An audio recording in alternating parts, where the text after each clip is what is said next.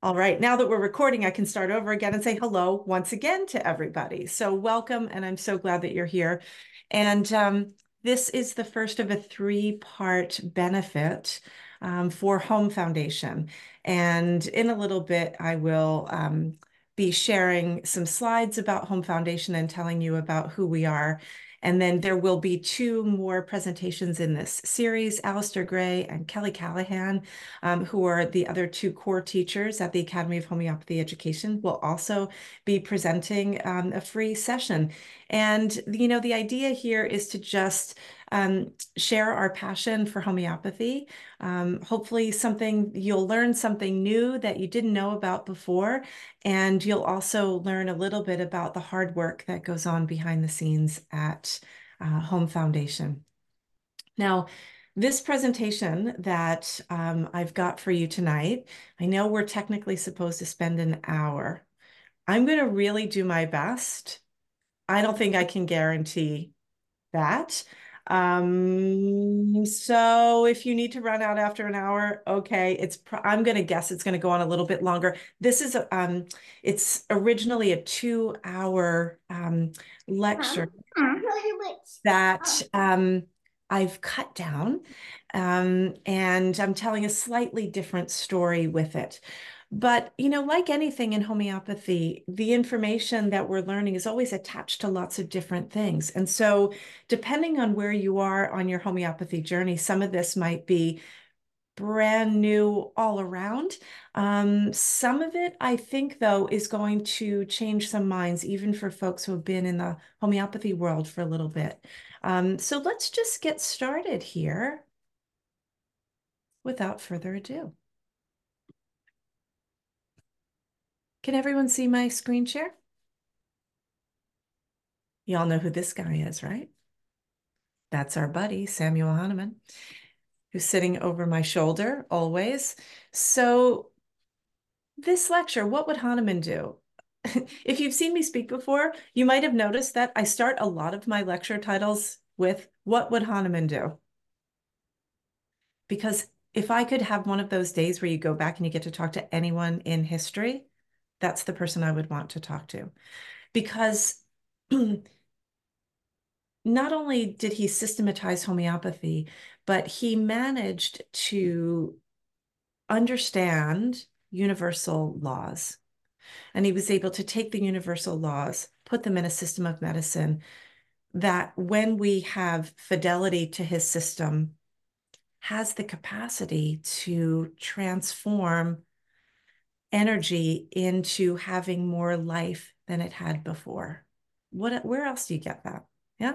So that's why I always start with, what would Hahnemann do? Because I know maybe what I would do, but I would only do it if I felt like I was doing something that really was with fidelity to Hahnemann's system. So in this particular conversation we're going to have tonight, the question that we're going to explore is, what would Hahnemann do given the way that the science of the 19th century evolved, and how much this concept of biomedicine, which we'll talk about as we get on with the presentation, how much this concept of biomedicine actually impacted the evolution of homeopathy to the point where I think it forever changed what we do. And I'm not so sure that it changed it in a way that kept us truly in alignment with what Hahnemann may have wanted. So the premise here has to do with the history of homeopathy in America, because America was meant to be the place where homeopathy was to flourish. It was the place. Hahnemann called homeopathy the new medicine for the new world. And as I'm hopefully going to demonstrate for you today, that the story that is often told may not be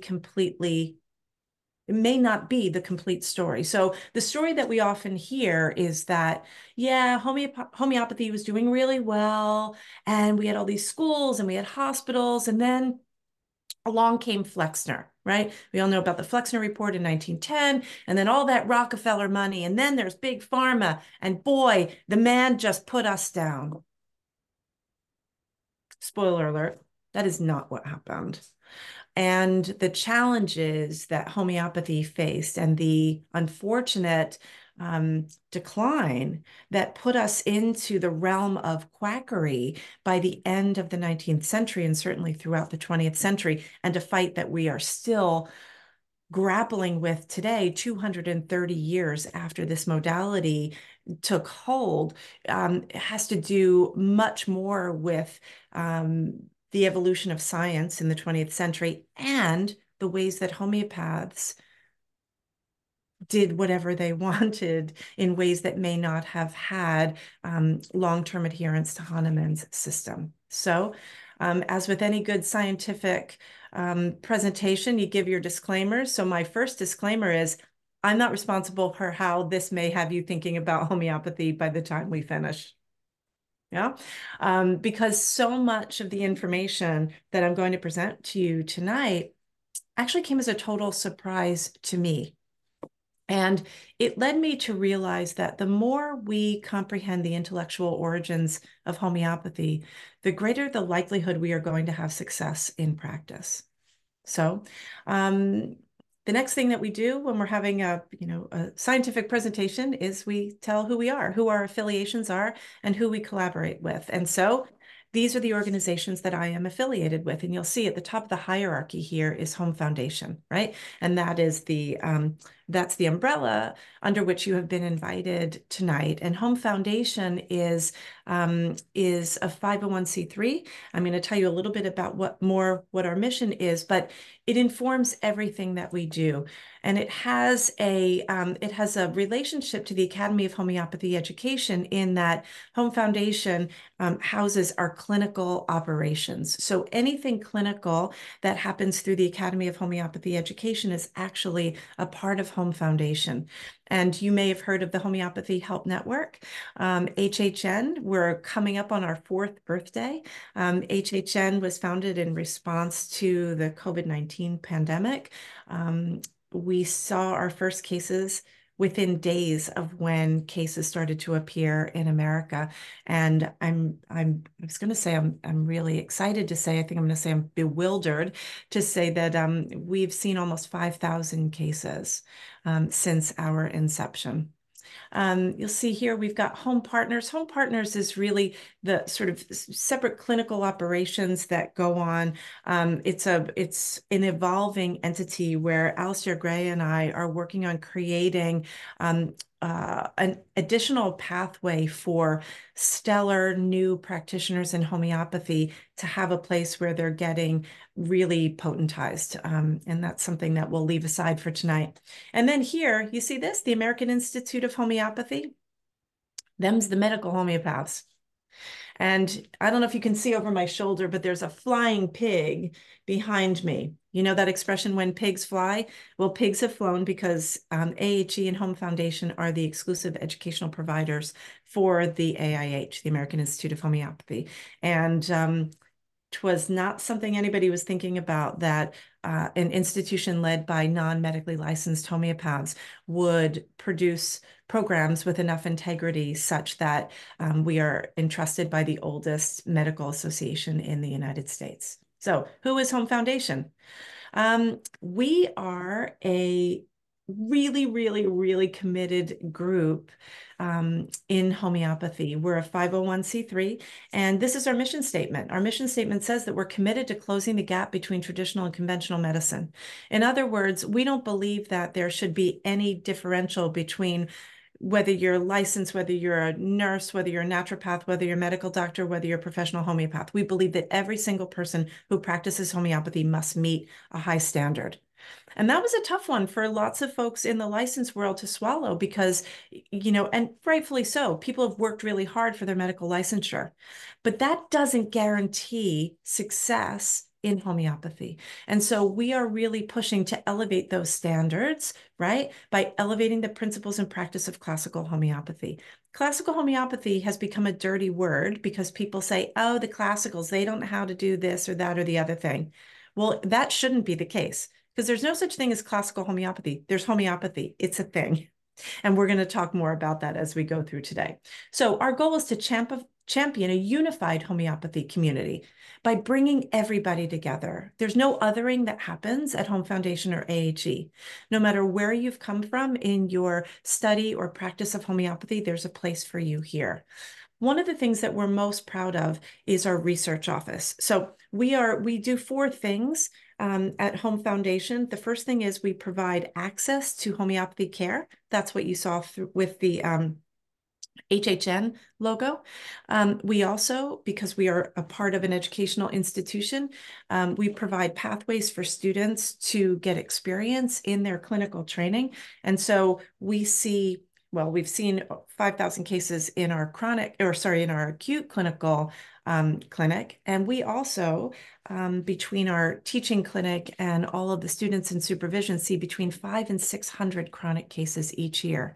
Every one of the cases that comes through the Home Foundation's operations has a vetted outcomes-based measurement tool attached to it. So research is hugely important to us. We engage in clinical research, we engage in historical research, we engage in academic and educational research. We also curate a library. We've got, I think, 120 linear feet of antiquarian homeopathy and medical books. And then we have a huge library of homeopathy materials and medical materials. And then the last thing we do is we provide access to education by raising money for scholarships, or however we can, underwriting education with AHE by figuring out how we can deliver education to as many people as possible. And that is, we just don't want finances to be a barrier to really good quality education. So we've got this research office. We've got this team of people. This is the core team of folks who are in our research office. And I think I saw Christine on the call here. But it's a small and mighty team that is growing. We've got more and more research fellows who are coming onto our team. Some of the folks come with skills in research, like Christine. Her PhD is absolutely invaluable to us. So she's a homeopathy student, and she also is a researcher who's really helping us. And Dr. Marguerite Schreier is a homeopath and also a very high-level methodologist in the research world, who is also helping us to get our research off the ground. What does that mean? It means things like we got to win an award. And so this is our first commercial of the talk, and that's Alistair and I at the Geary conference. So there was a conference with Geary, which is an international research foundation, the AIH, and the Faculty of Homeopathy, which is the medical homeopaths from the UK.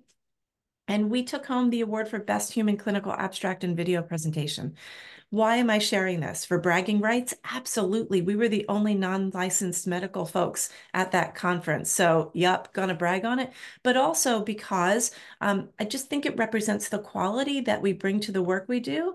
And you can be a part of that as well. And so what we are developing at Home Foundation are ways for the entire homeopathy community to participate in research.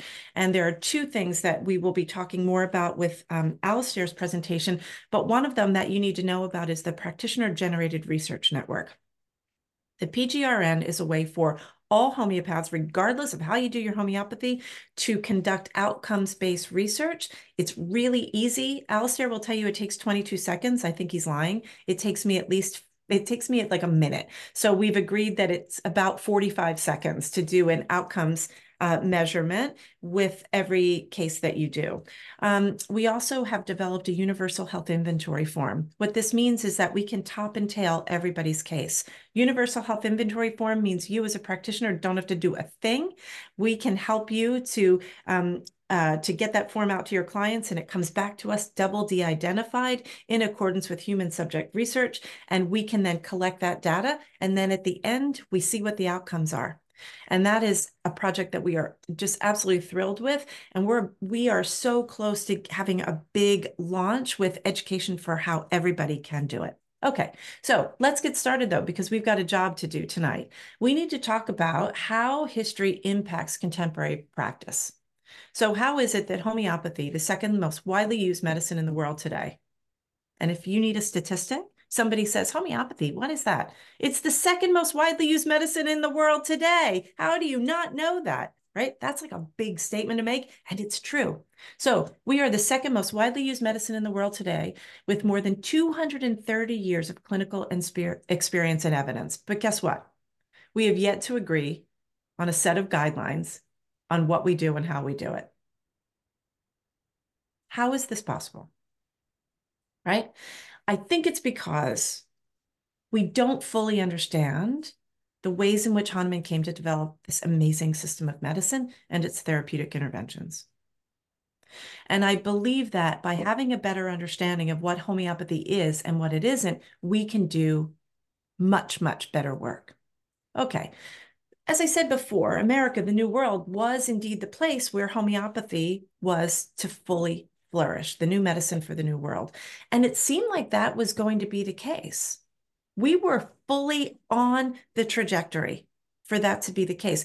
But by the late 19th century, we kind of lost the plot. And all of these tangential expressions of homeopathy ultimately diluted the profession to the point where it lay dormant for almost 100 years. And we all know what happens when you have dilution without succussion, right? So my job today is to add some succussion to the history by taking you through some previously unexplored primary source materials and to introduce you to some new information that might help point us in a direction that brings a little bit more clarity to the history so that we can create a more cohesive and powerful future. So as Hahnemann mandates in the second edition of the Organon, aude sapere, dare to know, dare to be wise. Yeah, you ready? You dare? Of course you dare. Let's do it. All right, so I have to show you this because I spent 4 years at Johns Hopkins. And even though I felt like I had major imposter syndrome as the only non-doctor in my cohort, when I saw that on my ID, they misspelled graduate student, it didn't make me worry anymore. I was like, you know what? If you can call me a graduate student, I can do this. So, we take the little wins in life. But for me, I felt like I really needed to do something. I needed to understand what was missing in the history of medicine such that homeopathy was misrepresented, but also that would help me to understand how we do what we do today and why it just doesn't make sense that there are so many different ways that people practice homeopathy. So I came at it with a really simple research question. What the hell is homeopathy? That's kind of the question that I'm asking. And it's actually more nuanced, which is how in one lifetime did one man create a complete system of medicine and a unique pharmaceutical preparation? Where did these ideas come from? And the more I studied and learned about how much historical misinformation there is about homeopathy, both in the mainstream, but also in the modality itself, the more I realized that there was a lot of work to be done. And if I was going to try to tackle that problem, I had to learn to work within the system, and I needed a little bit more research cred.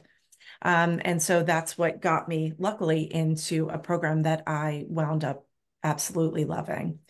And this feels important as the demand for homeopathy increases exponentially and as the medical system is struggling. There are sick and suffering people who aren't finding what they need in order to get relief, and they are seeking alternatives. And unfortunately, and I really hate to say this, some of them are not getting better from homeopathy. And indeed, the misappropriation of homeopathy leaves people sometimes a little bit flat. And so we need to figure out how to change that paradigm. So on my way to helping to do that, I spent 4 years in the history of medicine program at Hopkins. It was 3 years of intensive study and a year of research and writing my thesis. It was a ride, let me tell you. But I got my thesis over the line. So my dissertation was accepted into the Muggle academia realm. And I had one goal, which was to have the word homeopathy in my dissertation title. And it got edited a few times and I just put it back in. I think eventually they gave up. but I learned so much along the way. And my thesis, which has been published as a book, it explores the stated historiography. In other words, how the history books um, document orthodox science and medicine from 1833 until about 1888. And that time period really reflects Constantine Herring, often called the other father of homeopathy. Um, it reflects the time when he arrived in America, 1833, until 1888, when his friend and then frenemy, Adolphus Lippi, died.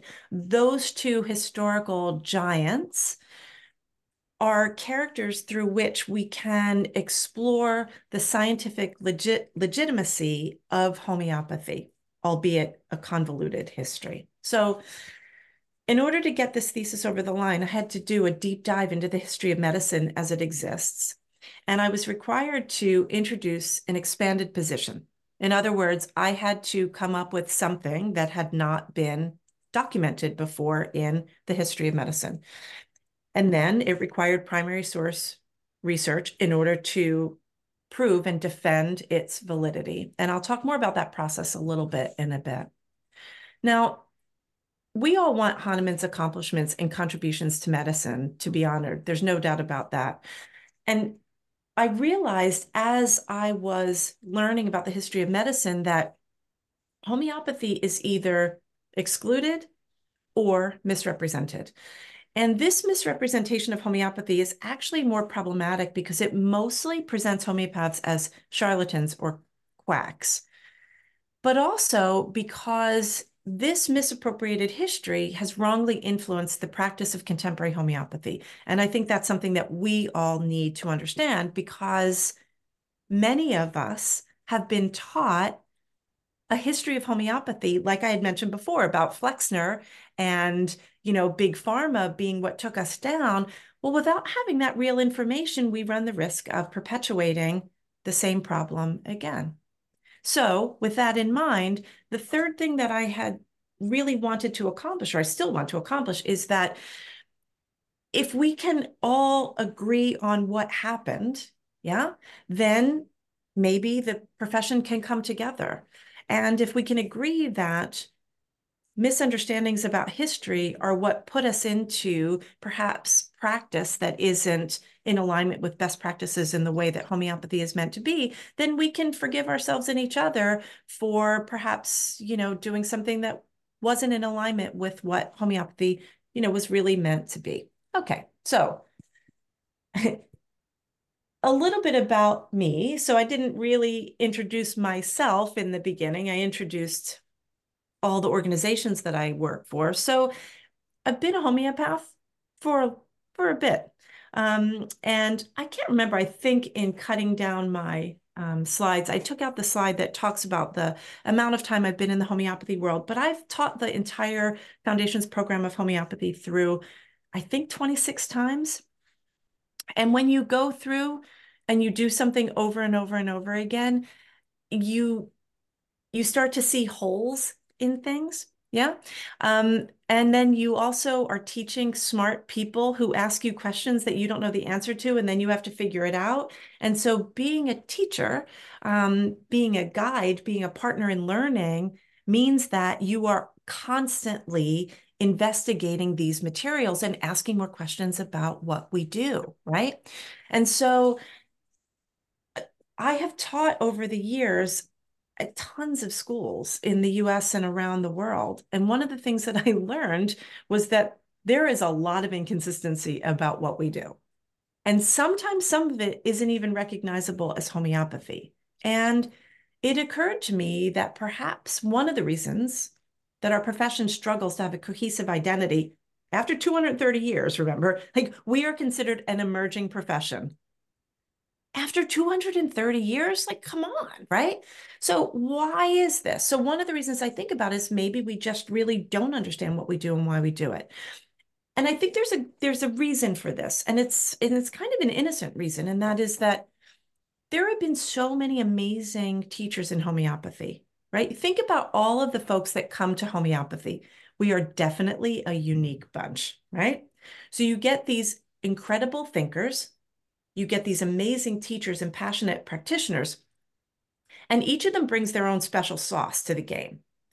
And what has happened is it's like you've got this wheel with 50 spokes coming off of the central hub, each spoke going in the direction of some teacher who has brought their own spin on things. This is why I think people say if you put 50 homeopaths in a room, you're going to get 50 different remedy recommendations, right?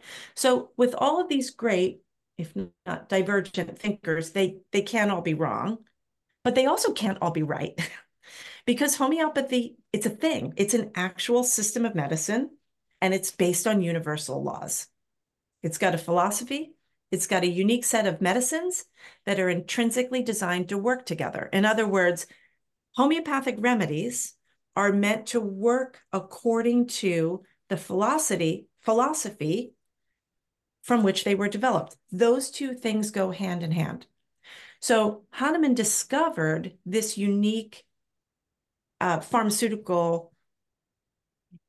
I'm trying to think of a way to say this without bringing all of the alchemy baggage into it, because some of you may not have seen the companion lecture that goes to this, but basically Hahnemann discovered with his unique pharmaceutical preparation and method, a way to bring life into an organism that's ultimately losing life, okay? That is the elixir of life. That is, Hahnemann cracked the code. Let's just leave it at that. He did the thing that scientists, medical doctors for centuries, for millennia, were attempting to do. Okay, so the discovery of how to make these medicines goes hand in hand with the philosophy that they are designed to be used with. Okay, so here we are 2 centuries down the pike, and the roadmap that Hahnemann had given us for using these medicines has gotten convoluted, and I might argue in some ways has led us far afield from what Hahnemann was getting us to do. So from a practical standpoint, you can imagine how this has happened because the lineage of homeopathy contains this mashup of all types of people. You've got, the small totality medical prescribers, the large totality, sort of spiritual thinkers, all happening alongside of those who are adherents to Hahnemann. And so my goal has always been to try and figure out, sort of where did we go wrong and how can we understand, based on these historical materials, how we can right the ship. So that's what I was working to do. And in terms of sources and methods, one of the things when you are in the world of historians, sources and methods are the biggest thing that you've got to prove in anything that you are writing about. And so I thought it would be important to share with you some of the ways that I went about this. So of course I was required to, find primary source materials to back up my argument. And I was very lucky because the time period that I was studying for my dissertation, the archives at Drexel University, which is 3 miles from where I live, house the largest archives on Constantine Herring. So I had all of that at my disposal. Also, as I mentioned, the home library. Within those antiquarian books that we have multiple editions of the same book. So for example, we've got, I don't know how many organons, each of which has its own, depending on the edition, might have a different preface, might have different authors' annotations. It might have different prefatory notes. And so what I did was I scoured all of the author's information, all of the prefaces, the translator's notes, and so forth of many of the books that informed the decisions of the practitioners in that time period. I also spent so much time reading the journals and conference proceedings, which if you ever have a year that you want to do something really fun, I'm telling you, it was an unbelievable experience. And one of my favorite things was there is the Lippy Society, which will come up a little bit later in this talk, but I have all of their meeting minutes which include what they ate. And they ate a lot of ice cream. They had ice cream for dessert after almost every meeting. It's pretty amazing. So, when you get into primary source materials, not only are you, slogging through all of the old handwriting and everything, but you're also getting a window into these people's lives and their relationships. And that tells a very different story. So along the way, I also incorporated a lot of the alchemical research that I had gathered that informed Hahnemann's establishment of his systems. That's been my own personal course of research for the last 20 years that really did allow me to ask a different set of questions that had been previously asked. And a part of that study that I had done includes, because alchemy is not just turning lead into gold, and it's not just the spiritual transmutation of one's soul, but it's actually the middle path is medical alchemy, which includes the evolution of chemistry and pharmacy. Anyway, what I did was I compared my findings to the existing secondary source materials that have informed what we talk about, not to mention what we teach and practice. And I found a lot of challenges in that material. I mean, if any of you have ever tried to read Harris Coulter's gigantic 4-volume set, Divided Legacy, it's like this tall. You could die before you finish that, right? And there is a woman named Naomi Rogers, who's a professor at Yale. She's a historian. She wrote a book about the history of Hahnemann Hospital and 19th century homeopathy, which was balanced from a historical point of view, but it was totally missing all the nuances necessary to parse out how homeopaths actually practice.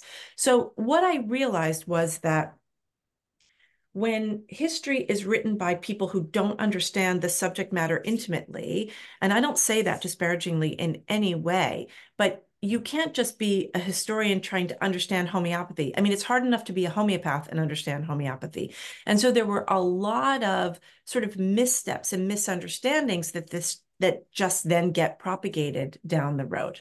Okay, so we're going to take all that background and we've got a plan for tonight. And that plan is that we're going to look at homeopathy in light of the trajectory of 19th century medicine.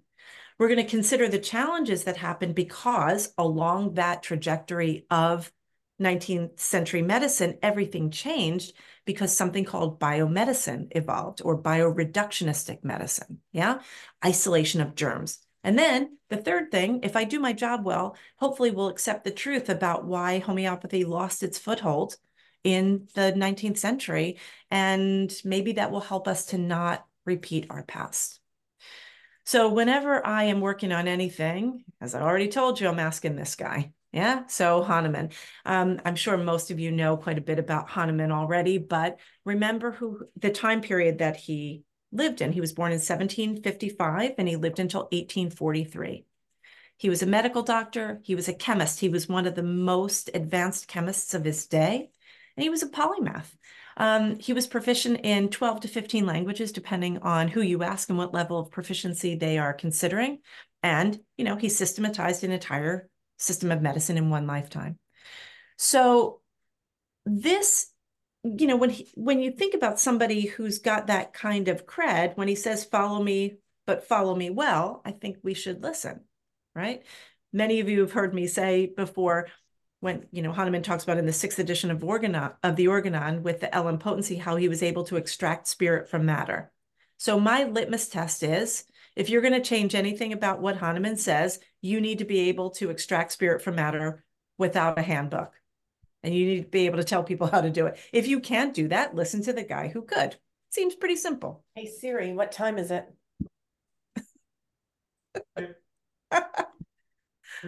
I don't know who it was, but it's 7:37 Eastern time. Anyway, so Hahnemann's theory is based on natural and universal laws that he extrapolated into medicine. This is really, really key. And I think actually, if you take one point away from this talk tonight, it's that homeopathy is based on universal laws. Science changes over time, right? Science is the law in the moment somebody says it is, right? Science! Follow the science until they go, oh, wait, we've got more information now. Follow the science. Oh, sorry, we got that wrong. That's fair because really science is about change over time. Yeah. Except in the moment where you have to follow the science and it's only one way. So Hahnemann, his entire system is based on the universal laws. And there are two basic tenets that underscore it. Number one is that it's not homeopathy without similars. And number two is that we understand the remedies through provings. Now, there are some other parts of it, but germane to what we're talking about tonight, those 2 points are important. And they become even more important when we start to look at how homeopaths treated homeopathy as we go through the 19th century. Yeah? All right. So, first thing we have to do is just do a little bit of history, little evolutionary overview of the 19th century, and then we're going to talk about Constantine Herring. So, here's a trajectory of Hahnemann's history. Now, some of you probably have seen I've done hours on this, so I've shortened it to just one slide. And there are a couple things that I want you to pay attention to here. The first is that look at the time frame of homeopathy, right? Hahnemann's life was really, his work life was centered right in this time when all the action was happening in medicine. So the first Organon is published in 1810, and Hahnemann lives until 1843, okay? However, the sixth and final edition of the Organon was not published until 1921, okay? So those homeopaths from the fifth edition onward, 1833 onward, they're missing a lot of that latter information. So we've got to cut them some slack in some of the aspects that they just didn't know, including some of the refutes that Hahnemann made to some of the practices of his time. Yeah? Okay. Now, what's happening in the regular medical world, the non-homeopathy world? Well, interestingly, the beginning of the 19th century, there was this quest for a unifying medical system that would be the same way that they were looking for the universal laws like Newton had presented with the law of gravity, right? So what's really interesting is that's what homeopathy is. That's what Hahnemann brought. This is why in the early part of the 19th century, everybody was so excited because this is what they were looking for. And he had the goods and he delivered, right? Makes total sense. But then what happens is that by the time you get to the end of the 19th century, it all changed, right? So the beginning of the century, it's everything that Hahnemann has, everything that they were looking for, he's got it. And then things start to shift. So we have this thing that I call the gateway to biomedical modernity or the problem with progress. Because what happened in medicine is that it becomes institutionalized. It becomes married to technology. And then we make these discoveries like anesthesia. That happens at the same time we're bringing medicine into a hospital setting. And the biggest problem is we start isolating germs. We develop what they call the microscopic basis for disease. Okay. So this is a big deal, right? So homeopathy arrives on the scene with everything that they were searching for, everything medicine was looking for. And then the capacity to isolate causative agents changes. Yeah. So all of a sudden, you start getting things like biochemistry, bacteriology, pathology. All of this becomes this real complexity in the realm of homeopathy. Rational systems of medicine move into empiricism until they ultimately land in reductionism. Okay. Everything has to be confirmed with a numeric value. Everything becomes laboratory confirmed. We move from what is natural to what is normal. Yeah. So this idea that you can isolate a causative agent or product of disease, okay, changes everything. But you know who started it? Because remember, those guys like Koch and Pasteur, they don't happen until the end of the century. It started with Constantine Herring. This is one of those mic drop moments like, what? He's supposed to be our friend. How did he cause all these problems? I love him. Look, he's adorable. Wait till we get to the other, pictures of him where he looks like a Brooklyn kombucha maker, right? But Constantine Herring introduced some problems. because he, as I call him now, was a very complicated character. So let's just start in case you don't know much about Herring. Look, I wasn't kidding. Look how cute he is, right? He could totally be a 21st century character. So you might know the story. He was a medical doctor. He was training at the University of Leipzig. It's 1824, and he's doing a dissection and he cuts his finger. And so he's doing a dissection of a suicide victim and he gets a wound that he gets gangrene. And nothing of the usual medicine is helping. No leeches, no calomel, no hellstone, which is silver nitrate, was going to work. And they're telling him, Constantine, we got to cut the finger off. He says, no, no, no, I want my finger. They're like, look, none of the stuff is working. And then he's got this colleague who was a fan of Hahnemann who says, I think you should try a dose of arsenic. Just a little bit. And saved his finger.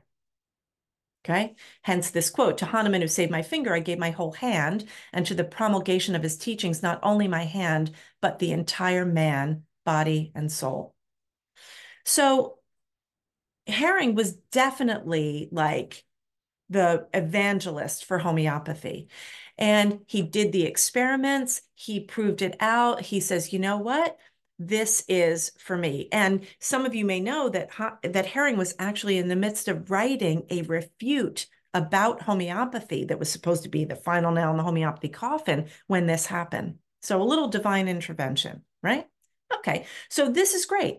So then let's fast forward here to 1833 when Herring writes this long paper about how he had this remedy, this medicine that was made from prepared itch matter that he calls saurine. We know it as pseurinum.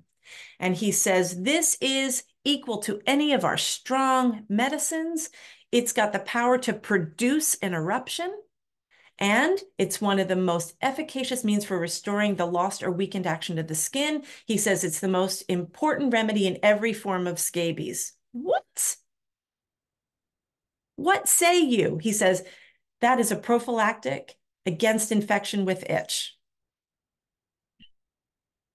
Oh, Constantine, we had such high hopes for you. So you can see here why he's a complicated character. And actually, I owe him a bit because if it wasn't for his discoveries, this is what got my thesis over the line, to be honest, is that I was able to prove that homeopaths made discoveries of using isolated disease matter in medicine 50 years before the allopaths did. That was the way that this happened, okay? And it was Constantine Herring. But look at this. If you're a homeopath, you recognize what he's doing here. This is not homeopathy, right? It's isopathy. Isopathy, if you don't know, is using same to cure same. Homeopathy is similars, okay? This is not similars. Now, to be sure, there is a long history of isopathy going way back, okay? And I'm not going to include all the ways that this has to do with Paracelsus and the alchemical problem here. This is a shortened conversation, but suffice it to say that Herring is working with isopathy. Now, before you get your panties in a bunch, it's not a bad thing. It's just a different thing. Okay. So if you remember in the very beginning, what I said was, look, Hahnemann, we got to give him his props. He was able to do this system of medicine. This is not it. Okay. So this is an issue though with Herring because he's got a lot of power in American homeopathy. Yeah. And I think he may have taken his eyes off the prize. And so did Hahnemann. Okay. So Hahnemann refutes this directly in aphorism 56's footnote that didn't come out until the sixth edition of the Organon in 1921. Herring's dead. Hahnemann's dead. As far as I can tell, they did not have a conversation about this, or at least I haven't found evidence of a conversation about it, but it was published after they were both dead. And Hahnemann says very directly. So in aphorism, in the footnote to 56, Hahnemann is talking about isopathy as a third application against disease. Homeopathy is one, allopathy is one, isopathy is one. So he makes a very clear distinction in the footnote to 56. And he says, look, many will have incorrectly applied the, quote, benefit which humanity received through cowpox inoculation. The prophylactic efficacy was because cowpox and smallpox are similar, not exact. So there are two things here for us to go get a little sweaty about. One is that Hahnemann appears to be okay with the idea of inoculation, biosimilar, and he says isopathy is not homeopathy. And of course, he directly refutes what Herring had done, because he's using the exact example here, right? To cure a human disease with an identical human disease. For example, the itch diathesis. Yeah, the itch diathesis being scabies. And he says maladies arisen therefrom with an identical human disease matter with a soricum taken from the itch diathesis is going too far. It's exactly what Herring did. He took the pus from an eruption, and he says it's going to cure the same. And Hahnemann says nothing results from it but calamity and aggravation of the disease. So I don't think that we can say that there's any gray area here, right? Herring says this, it's published in Staff's archive, and Dudgeon writes about it. And Hahnemann says no, very clearly. Now, why does this matter? Well, because this is what's happening a lot nowadays. And we also have to know Hahnemann refuted isopathy, not nosodes. Okay. So if you're homeo newbie here, nosodes are remedies, medicines that are made from disease products. Hahnemann is not saying don't use nosodes. He's saying you're not going to cure a disease with a disease of the same, two human diseases. And he's specifying human because he had been talking about cowpox before, right? Cowpox and smallpox, two different entities, right? Interesting, isn't it? Okay. So the other thing just to think about here is that the substance is a little bit of a cul-de-sac, but Herring, he says he got this original source material from full large yellow pustules on the fingers, hands, and forearms of a young, otherwise healthy person in whom these pustules had been produced by handling some stuff from Germany. Does that feel scientifically accurate? You know, like you got some problems here, not the least of which is that is not how scabies presents. So we've got a problem with the disease that he thinks it is. The second thing is the word that I have in brackets here is because he said an otherwise healthy Negro. He was in Suriname. So that otherwise healthy Negro was likely an enslaved person. Yeah. So you got a little bit of a bioethical issue happening there. You also have the fact that he was doing experiments on this same substance in 1856. How was he storing this pus in 18, from 1833 to 1856? So you've got a little bit of a question happening here about the substances. Okay. This is important because we have the same questions about the accuracy of these biological products that make their way into the pharmacopoeia. Yeah, which it's fine with the remedies that we've got a long history with, but the way that they're being introduced today brings up some issues. Okay, there's another thing that I call soric irony, is because if you have a photographic memory, that slide where I showed you the trajectory of homeopathy over the years, you will see, or you might remember that in 1828, Hahnemann published his book, The Chronic Diseases, right? And in the chronic diseases, he says the underlying root of all disease is sora. So what makes Herring name his medicine sorine when it's coming from scabies? Yeah, he's trying to come up with a workaround. He's looking at it as potentially being a way to, get around having to treat Sora. So I think it's just important because it may suggest a limited understanding of chronic diseases by Herring. I'm not sure. But it's definitely a debate that continues on to today, because to truly delve into Sora, to really understand Sora, is to answer many of our current issues. For example, autoimmune disease as developed Sora. So I think it involves a lot more thought than just potentially a workaround. Now, if we're going to talk about nosodes, we have to introduce this guy, Samuel Swan, who also lived during the same time period. He was a student of Herring and Lippy, who we'll talk about in a minute. But Swan is responsible for the introduction of many of the nosodes that are in circulation today. He introduced morbillinum, the measles nosode, syphilinum, metarhinum, and more, right? But he says, you know what? I don't urge the proving of these. Yeah. So he says, oh, because, these powerful agents must be proved by those willing to sacrifice health and comfort. Okay. So that's fine. He's just looking out for us, right? Because nobody wants to be on a bad proving trip. But then he follows it up with this, where he says, actually, you don't really need to do the provings, because what you get are get it from all the information that we have about the symptoms that healthy humans have put out after they have contracted a disease. The problem is that that is not approving. Aphorism 20, right? When we talk about approving, we are taking a potentized substance and we are looking for more than the collected data from a public health official. We want to know those very unique symptoms that come out, right? The aphorism 153, the strange, rare, and peculiar symptoms. Those are the gems. That's the gold that helps us to solve so many of the cases. And so we've got a problem because the pushing forward of adding nosodes into the pharmacopoeia was mostly driven by a person who didn't believe that you really needed to prove them, and gathered a lot of his information from clinical data. Yeah. And we're going to talk a little bit more of that about him in a minute. But because this is a free benefit, we got to have a commercial.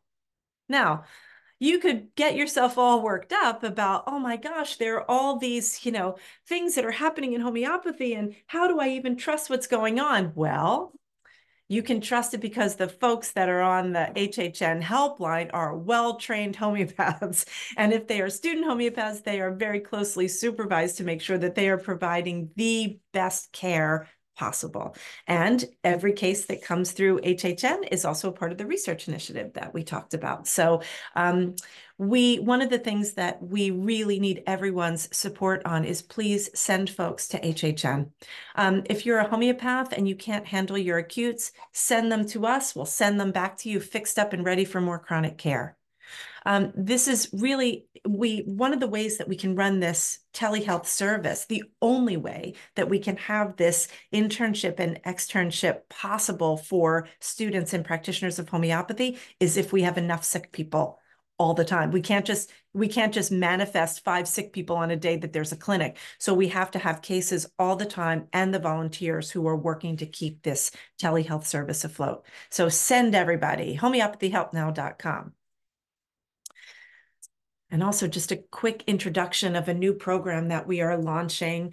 The course is in May. Am I right? It's going to be launching in May. And this is Comfort Care. And HHN Comfort Care is the first of its kind telehealth service to support folks and their caregivers and family members at the end of life. And so we have been doing a lot of research. We are developing an amazing program that includes just groundbreaking ways to get homeopathy into standard of care, working with the hospice and death doula movement. We're creating things like advanced directives for homeopathy care in people's end of life plan. So this has been a project, gosh, I've been working on it for, it's going on 3 years now. And it came about because some folks associated with Gwyneth Paltrow's Goop brand, one of Gwyneth Paltrow's closest friends passed a few years ago, and she used homeopathy and some adjunct therapies, integrative medicine, and really alternative things in her care. And her children started a foundation in her name, and they asked that homeopathy be a part of it. And we were asked to create this. And this has become just, I actually don't even have the words for it because just the infrastructure around it is pretty profound. And so any donations that are made to Home Foundation are supporting initiatives like this that are not just helping individuals, but are actually helping to develop programs to bring homeopathy back to its rightful place in medicine. All right, so end of the commercial break. Let's get back into it. And I told you there was no way I could do this in an hour. I knew that. You knew that. We all knew that. All right. Um, so the next thing we're going to talk about is this thing that I call the biomedical zeitgeist. You know, that idea, a zeitgeist is like the spirit of the times. It's when something is so enculturated that you don't even have to talk about it. It's just there, right? It's like the internet now. There was a time when people talked about the World Wide Web, right? And now it's just like everybody knows about the internet. Yeah. Well, the same thing happened when there was no such thing as germ theory, and then it's everywhere. Yeah. Okay. So by the time we get to the mid to the late 19th century, there is no ignoring it. Germs and their discovery become equal with what is called scientific medicine or modern medicine, right? This is the beginning of scientific medicine as we know it today. Germs, this idea of like effluvia and miasma become germs, which become bacteria, which become microorganisms, which then become associated with pathogens, right? Disease-causing agents, which then result in this medical idea that we now know of pathology. Pathology becomes ever changed because we then have etiology. In other words, we are now isolating the cause or the perceived cause of a disease process. So there comes a time when if you can't capture it under a microscope and identify it and link it to a disease, it doesn't exist. And if you try to do medicine without that, you're a quack. Okay. So the bacterial theories of disease spread like the plague, despite inconsistencies in data and difficulty actually connecting these germs or bacteria to disease results. And another spoiler alert, you know that germ theory now, the scientific field is going like, yeah, not so sure that it's a thing.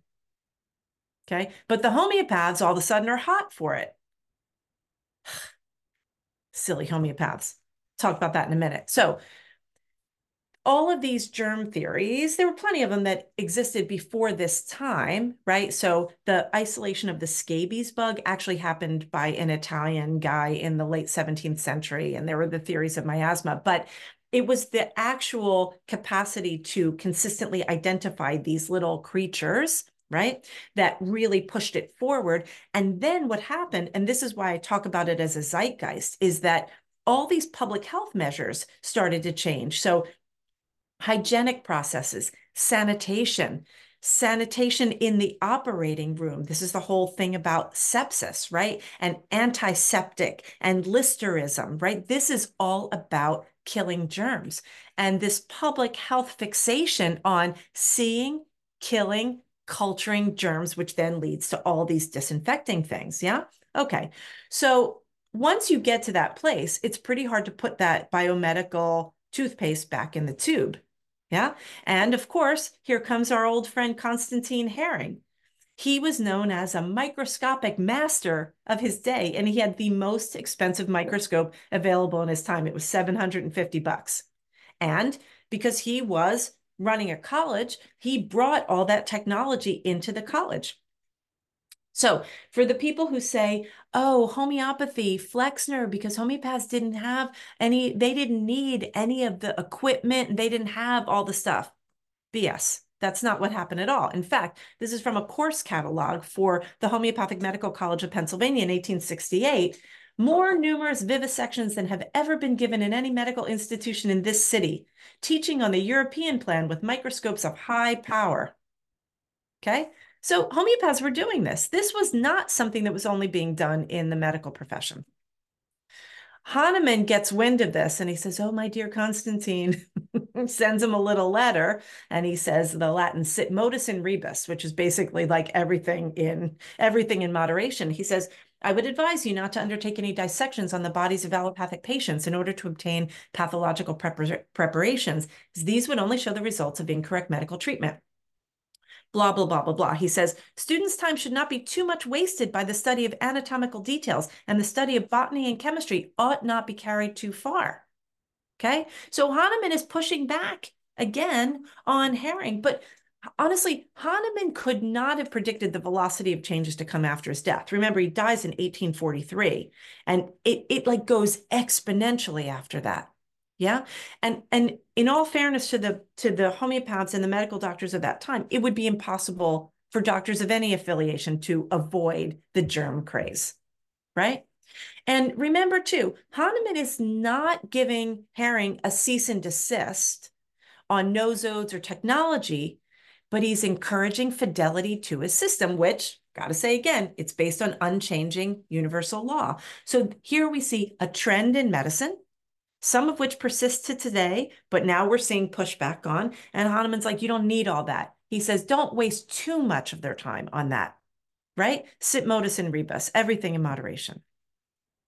Herring's like, oh, yeah, yeah, yeah, Sam. Yeah. So Herring claims to be one of the greatest followers of Hahnemann, but in the intro to the third American edition to the Organon, remember, people always read your intros and prefaces and so forth, he says this. He says, yeah, you know what? I declare I'm one of the most enthusiastic in doing homage to Hahnemann's greatness, but nevertheless, I declare also, since my first acquaintance with homeopathy in 1821 to the present day, I have never yet accepted a single theory in the Organon as it is there promulgated. Okay, he's declaring himself an empiricist. In other words, I'm going to try it out for myself. But he's already, we've seen by examples, missed some of the biggest swaths of information in the universal law, and he's down in this reductionistic rabbit hole. What do? Well, you have some gratitude that his best buddy was this guy, Adolphus Lippi. Thank God for Lippi. So Lippi was a friend and colleague of Herring. I would say that they were besties at a certain point. Lippi got to America in 1837. He graduated from Allentown Academy, which was the first homeopathy school. And the first homeopathy school, they taught only medical doctors. It was a post-grad program. So you were already a doctor. You studied homeopathy. It was only taught in German. And Herring was one of the founders of that school. And Lippi is known to this day as being a master in materia medica. But the thing that's really important to know about him is that he never wavered philosophically. Yeah. Lippi was the founder of many journals, the Organon, the Hahnemannian Monthly, Homeopathic Physician. He was prolific in his writings, and so many of them were attempts to salvage the core principles of homeopathy as the lure of bioreductionism was taking over. So Herring and Lippi, they joined the faculty of the Homeopathic Medical College of Pennsylvania in 1864. And Lippi, and to his credit, he recognized, he says, within homeopathy, science was not subject to fashion or change, or at least that's what he said in the 16th annual announcement of the Homeopathic Medical College. And we'll talk about that in a slide or two. All right, so here we come to 1863 and 1864. So here is the Homeopathic Medical College of Pennsylvania, and they are touting their science. So their big selling feature is that they are scientific. And I'm just going to pull a quote here. It's this part that's highlighted here.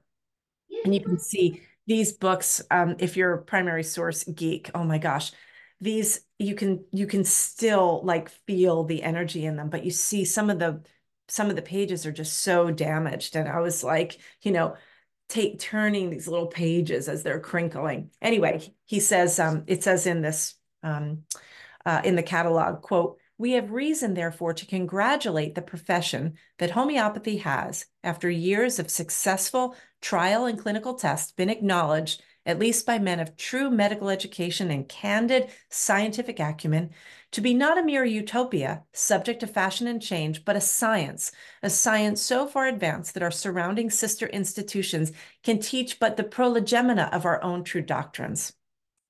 Okay, so that's all well and good, but if you can look closely at the textbooks, it says also Hahnemann's Organon, There's no chronic diseases. There's no materia medica pura, right? So, I mean, now we move forward. Herring and Lippy joined the faculty the following year. And at that point, they created a chair of special pathology and diagnostics.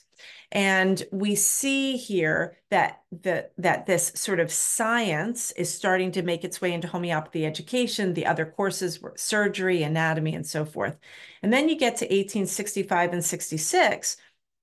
Lippy and Herring are still friends because Lippy gives in his commencement speech, he says, the faculty are unanimous. You're not going to find this in any other medical school because this was a problem at that time. They were teaching all sorts of eclectic forms of medicine. He says, no, we are united. The faculty are united in the conviction that the success of homeopathy is entirely dependent on the inculcation and adoption of the principles taught and promulgated by its founder, Hahnemann. Okay. And so everything that was taught in homeopathy schools was the same stuff that was taught in a medical school and the theory and practice and fundamental principles of homeopathy with it. So when people say that they weren't teaching medicine in homeopathy schools, it's just not true. Okay. Now, though, this becomes a problem because by 1866, 1867 academic year, all this new pathology starts coming into the course material. You've got special pathology and diagnostics. You've got anatomy, descriptive, surgical, pathological, physiology, general pathology. Lippy wants none of this. Okay. So now Herring and Lippy start fighting because Lippy's like, no, homeopathy, it's a thing. And Herring's like, science, reductionism. So now they're having this huge fight. And I can't tell you how long it took me to read these letters of Herring's because they're written on this thin onion skin paper, sometimes on both sides. And when Herring gets mad, he like presses his pen in. I had to like blow it up. I took photos of my iPad and blew it up. And then it took weeks to translate these. Anyway, this pathology stuff was a bridge too far and the fighting begins. And this battle between Herring and Lippy, it had been known before, but what I wanted to understand and what I was researching was, well, what did they mean by science? Because science is a word that has a fungible meaning depending on who you are, where you are, and what you believe, right? And so I really started to see that Herring believed that homeopathy had to evolve in lockstep with this reductionistic paradigm of medicine. And Lippy was fighting him at every turn to say, no, that moves us far away from, what Hahnemann's principles were. The fight got so bad that Lippy writes him a letter back and he's calling them the Chestnut Street Rebels and he's going to report them to the Attorney General. So Herring's like, fine, I'm leaving. I'm starting my own school. And that's the Hahnemann Medical College. That was Herring School. So at one point, there were two schools. And it was really interesting because there were also two hospitals. And the hospital that actually Hahnemann Hospital here in Philadelphia, taught courses in homeopathy until the 1960s. And the Hahnemann sign was actually, this huge sign was there until last summer. I want to find it. I want to put it in my yard. Anyway, but Herring's, Alistair's in the other room laughing. He'd like to have. You can only do that if you let me have a bath. I'm not going to tell you what he just said. Anyway, but there were two hospitals, and the hospital that the followers of Lippy had, it was really interesting to learn about because the nurses, they were focused on the food that people ate. It was like the hospital that you would want today, where there were homeopaths and there were nurses and there were people who were caring about health, and they were only using the medical interventions when they were absolutely necessary. The reason they weren't successful is because everybody needed to be skilled in all of the medical procedures of the day. And so Herring's hospital, that was basically just using homeopathy adjacent to the medical profession, is the one that succeeded. Yeah. Lippy, he says, look, if we attempt to restore health to the sick, we're bound to individualize. If we attempt to cure diseases, we must generalize. This very first step emancipates us from slavery to pathology, serving as a basis for our therapeutics. In other words, if all you're looking at is a disease and you're trying to treat it just based on the disease, you are never going to be successful. That is not homeopathy. We love Lippy. Now, Lippy, if you want to learn more about this, he has written a series of what I would call polemics. They're called the fatal errors. And this was him attempting to anchor homeopathy within the philosophy. And he was fighting against this reductionistic science we were drowning in it, right?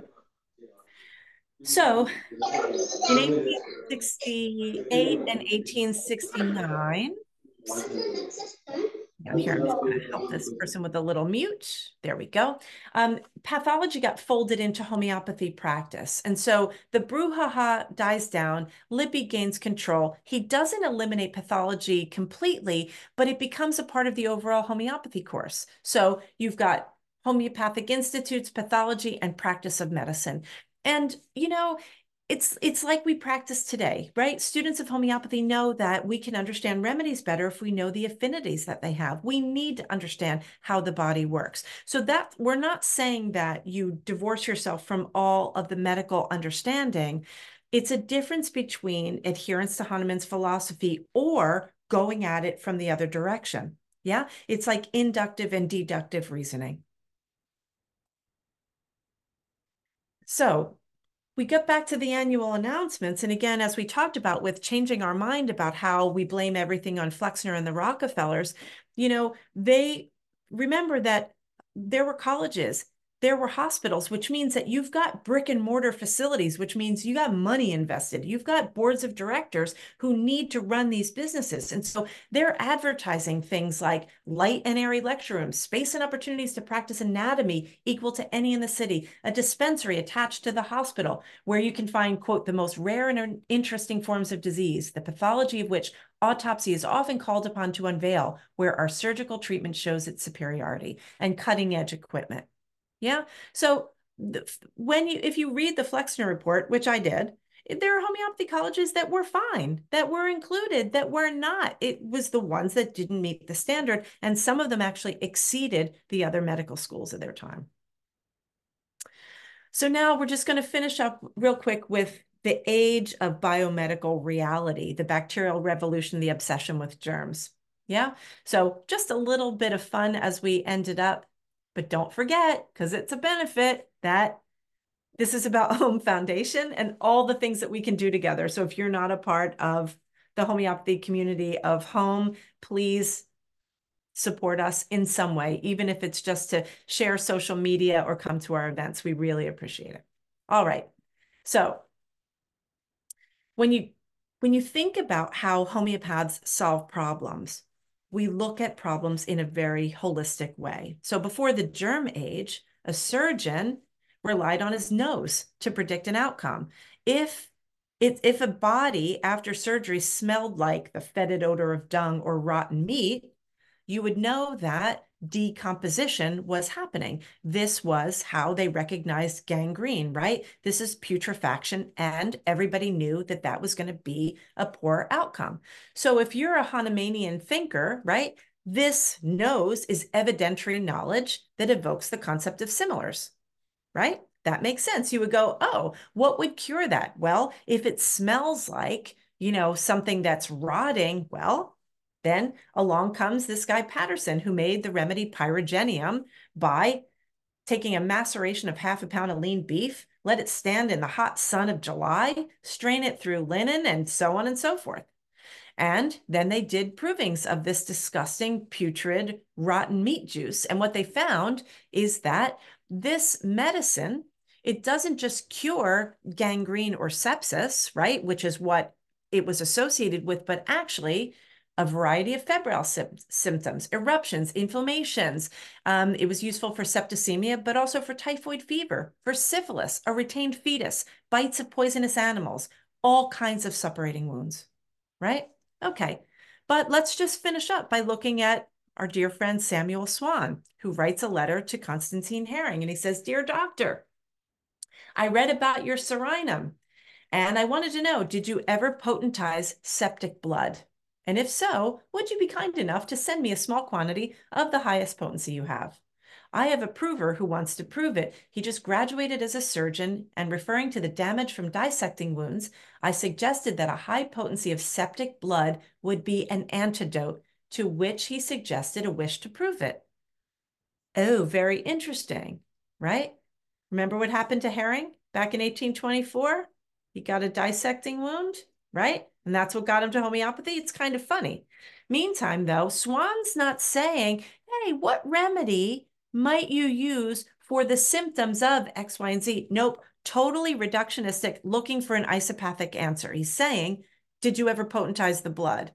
And Herring says, dear doctor, I got your letter. No, I haven't potentized septic blood, every case being different.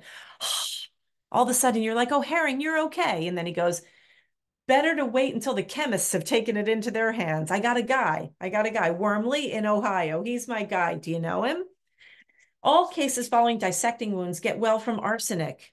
Please, Constantine Herring, no, yours got better with arsenic. I'm sure there are other ways to approach this problem, right? So you see that these are some of the conversations that are happening. And look, we don't have time to go into detail here, but Herring is going all the way down to saying, we ought to prove some iron from human blood. I got some pus from the variola of sheep because there's more sulfocyanate in their saliva. Okay, you see how reductionistic he's going. This is not the I smell something, what solves that problem, but I'm going to reduce it to its smallest possible element. Now, there are so many problems associated with this, yeah? Not the least of which is nobody even knows where these remedies are coming from, yeah? Because there's an argument that's in the Medical Society of New York's journal saying this guy Heath of London used the decomposed beef to make his remedy.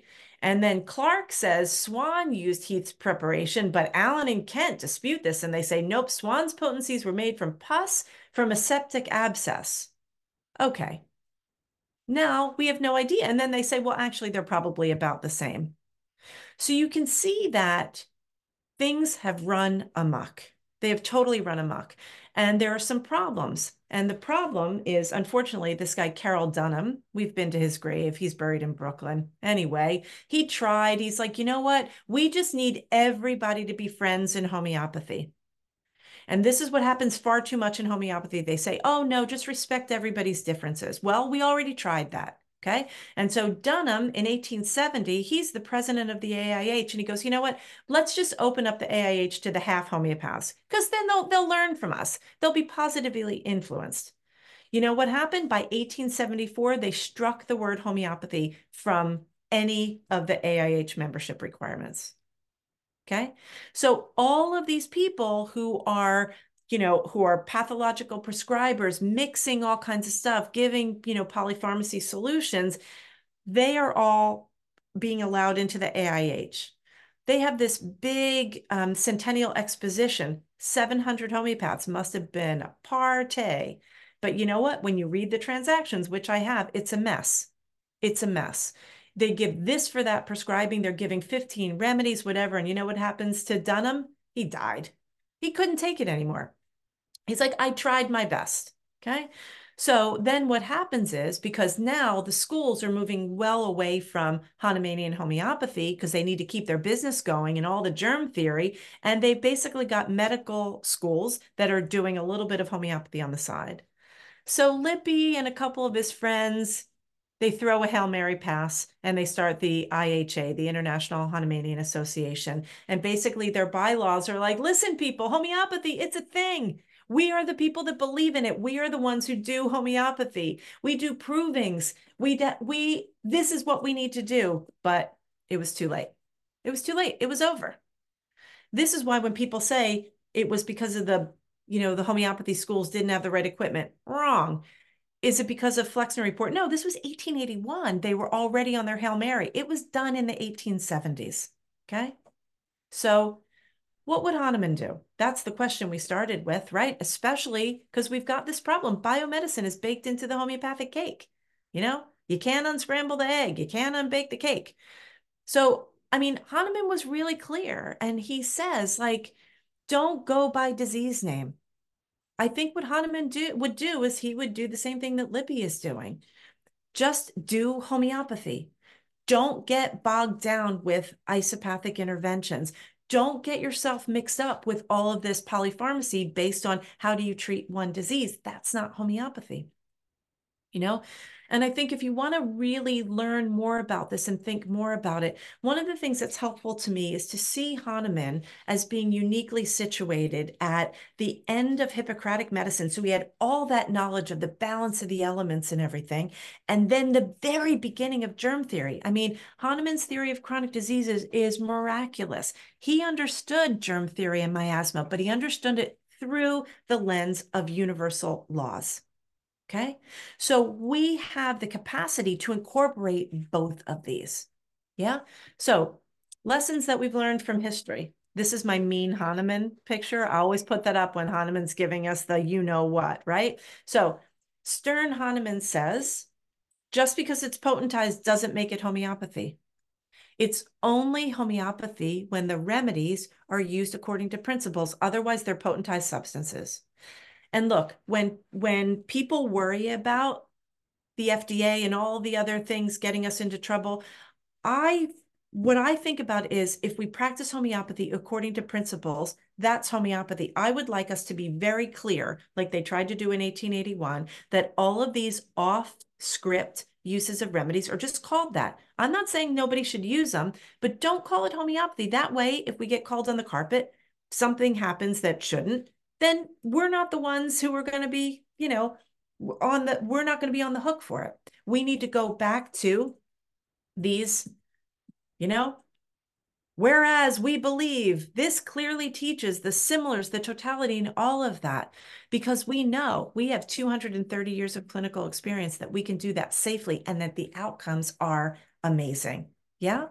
We know that we've got to stay clear with how remedies are made. This business that happened with the rotten meat and the pus, who knows where these medicines are coming from? So if there are people who are, hawking these nosodes and giving them in ways that Hahnemann never imagined that they would be given, we just don't have the clinical evidence to support that. So we should leave behind the speculative systems and focus on aphorism 20 and the importance of provings, right?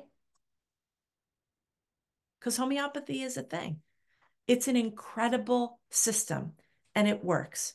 So we're going to use the medical knowledge to our advantage, but we are going to prescribe according to principles. And why does it matter? Because this is our time, because there are so many people who are sick. There are so many people who are desperately seeking help from homeopathy, and we can really help them. And those of us who have been around the block for a while are starting to see some of the downsides of people who are using homeopathic medicine like it's candy, and people who are not qualified to practice homeopathy, who are hanging out a shingle and charging thousands and thousands and thousands of dollars in ways that aren't necessarily working in people's benefit. Yeah, this is our time. And look, Hahnemann, he might have discovered the elixir of life. I'm saying I am absolutely positive of it. And he's given us the instructions of what to do with it. So why not? Right? Why would we want to do something else when we've already got the best? Yeah. I can't go without mentioning AHE just because, that's the school that I represent. So separate from Home Foundation is a place that is doing its best to provide the best education in homeopathy that is possible. And we have a new cohort that's starting at the end of January. And we are working on ways to deliver education to people as easily as possible. And so for the first time ever, our program, so we run a very intensive clinical, professional training program. But we're now allowing people who are just interested in being introduced to homeopathy to take just the first couple of days of the course, see what it's like, hear what you learn in the beginning of homeopathy school. We're also inviting people who only want to study acute prescribing, just join the program, and then you can exit when you're finished with that, and you will be a safe prescriber who's been given all of the guardrails for safe and effective practice. And then, of course, we encourage you to stay on and study to become a professional practitioner. And because the mission of home is to be inclusive and to not judge. We still go to visit Herring, and I still have to say that even though he's a complicated character to me, what we stand for is inclusivity and just embracing homeopathy, its history, and knowing that each of us brings something to the table. So even though Herring, he might have gotten a little bit off track, he's still our buddy. Thank you very much. I know it was almost 90 minutes, but that's faster than I thought I could get it done. And I hope you learned something. Yeah. We have time for a couple of questions. Anybody? Tanya. Hello, you. I didn't know you were here. I love listening to you teach. It's really wonderful every time. I show up a lot. I just wanted to tell everybody that I had a exciting conversation a couple weeks ago. Martin Sheen has had a family homeopath for 30 years, and he's a peripheral friend of my family's. And I had a 20-minute or so conversation with him, telling him about Home Partners Foundation, and he gave permission for us to name drop and use him as an example of someone who has loved homeopathy, used homeopathy, raised his children with homeopathy, and continues to have a homeopath as his primary care provider, his only care provider, even today. Thank you for that. And for those of you who might not know Tanya, which is kind of impossible, but Tanya, in addition to being an amazing homeopath and a part of Home Foundation's supervision team, she is just an integral part of our helpline, but she's also the president of NASH and has a homeopathy school. Tennessee homeopathy, what's it called? Nashville School of Homeopathy, yeah. Nashville School of Homeopathy, yes. So thank you, Tanya. And she's our really good friend. Anybody else have any questions or any thoughts? Is there anything about, I mean, I think, for those of you who might have learned a little bit about the history of homeopathy and kind of the shorthand way that it comes across, I think there are just some surprises in what it really looked like. I have to say that I was genuinely shocked by some of the things that I learned in doing this research. And of course, it would take me 2 days to really go through and take you through all of that. The book that I wrote that is based on my thesis, I think you can get it through our website, I think, or Kaylee or Sherry will tell you how. Yeah, and it's basically outlining most of what we talked about. And anyone who buys it, the proceeds 100% go to Home Foundation. So it's a way to make a $20 contribution to Home Foundation and get book. So. But you have to let me know what you think, Sasha. Denise, I'm not seeing the Comfort Care course on Homeopathy Help Network. Is it listed or is it still a secret? Yeah.